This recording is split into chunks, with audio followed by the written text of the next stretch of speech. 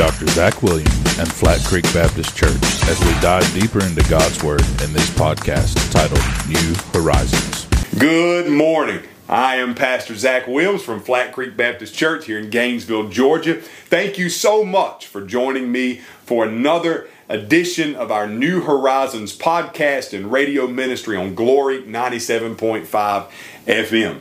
It is my greatest joy to join with you this morning and just look deep into God's Word together. I want to read the text, Acts chapter number 20, verse 7 through verse number 12, and then I'm going to talk to you about what we've been talking about all week long, and then finish up our message on this church that we find here in Acts chapter 20, verse 7 through 12. So here's the text. The Bible says, on the first day of the week, we assembled to break bread.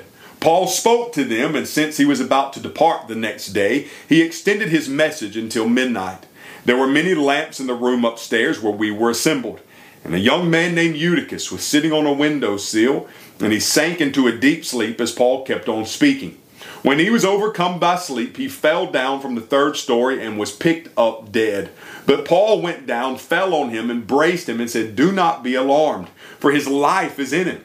And after going upstairs, breaking the bread and eating, Paul conversed a considerable time until dawn, and then he left. They brought the boy home alive and were greatly comforted. When we look at this text today, I've been bringing to you a message entitled Lessons from Troas, looking at this small church, mighty in power, and reminding you that just because you may not have thousands in your congregation, and you may only have a few hundred, or even maybe less than 100, you can still accomplish mighty things for the glory of God. And friends, that's the greatest lesson that we learn from Troas. This small church in Troas did great and mighty things for the glory of God. And for that, friends, I am excited to tell you what the Bible says this morning. When we think about this, let's remember a few things. Number one, they came to church. When we think about the lessons from this small church, we remember they assembled together every Sunday. They got together and they worshiped and they praised and they preached and they sang and they listened to what the Bible said.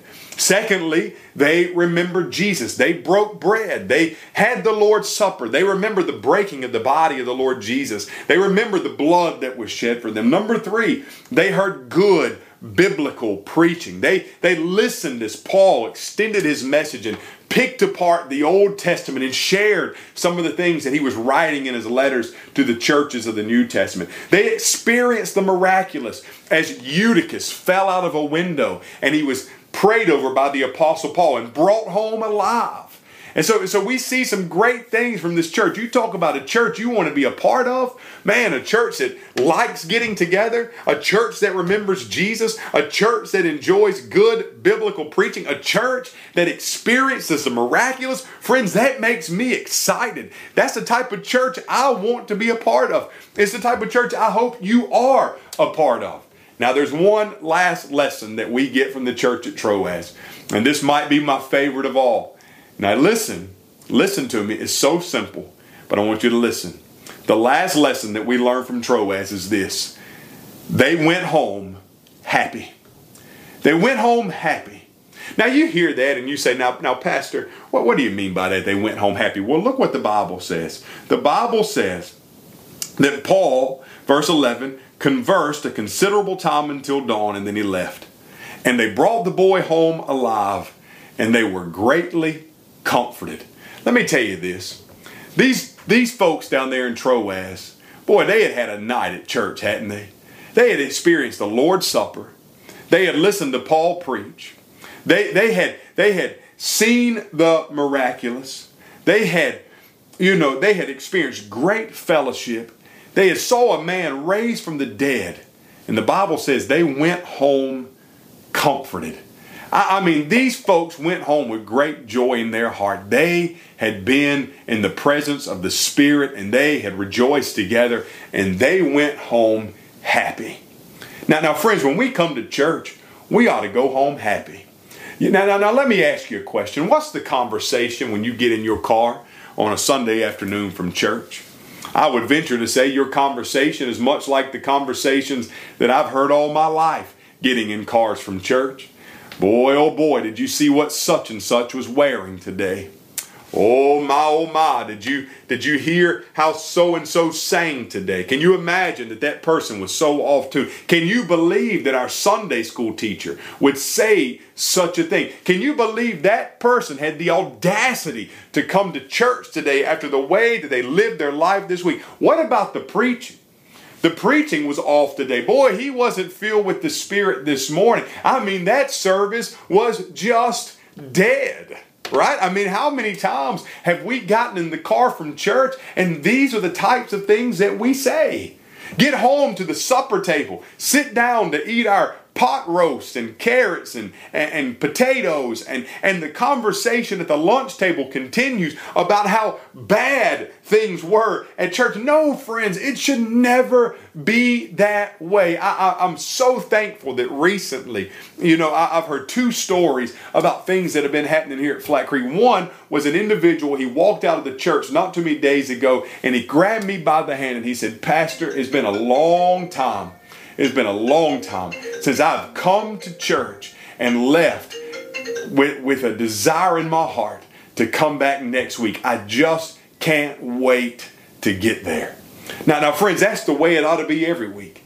Just a strong desire in our hearts to get back. I heard another story just the other day about two ladies here at Flat Creek who said they went to a Bible study together. And before they went into the Bible study, they sat in their car and they just spoke about how the messages of Noah that we've been preaching through had spoken to them, and just how this had made such a difference in their life and the way they viewed the character of Noah. They're not talking bad. No, they're going home happy. They're going home wanting more. Friends, we should always, always, always want more. I'm reminded of a few years ago, me and my daddy and my two boys, we went to North Carolina and we had the opportunity to go flounder gigging.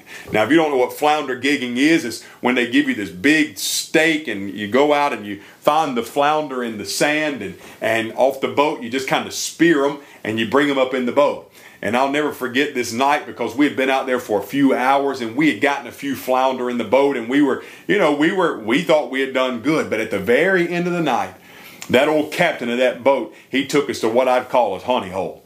He took us to where he knew the big flounder were going to be so that we could catch some big ones before we went home. Let me tell you why that captain did that. He did that because he wanted to leave a good taste in our mouth. He wanted us to get in the car to drive home the next morning and say, "Man, oh man, that we caught some good ones last night. We got some big flounder in the boat." He wanted us to go home happy. And friends, when we come to the church, oh man, you ought to leave with a good taste in your mouth, longing to come back the next time. What's the Bible say? Taste and see that the Lord is good.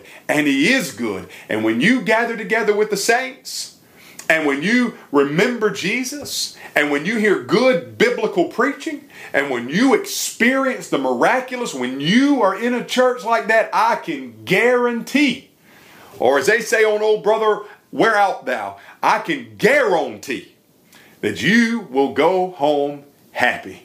So friends, I hope that's the type of church that you attend. Boy, what great lessons from the church at Troas.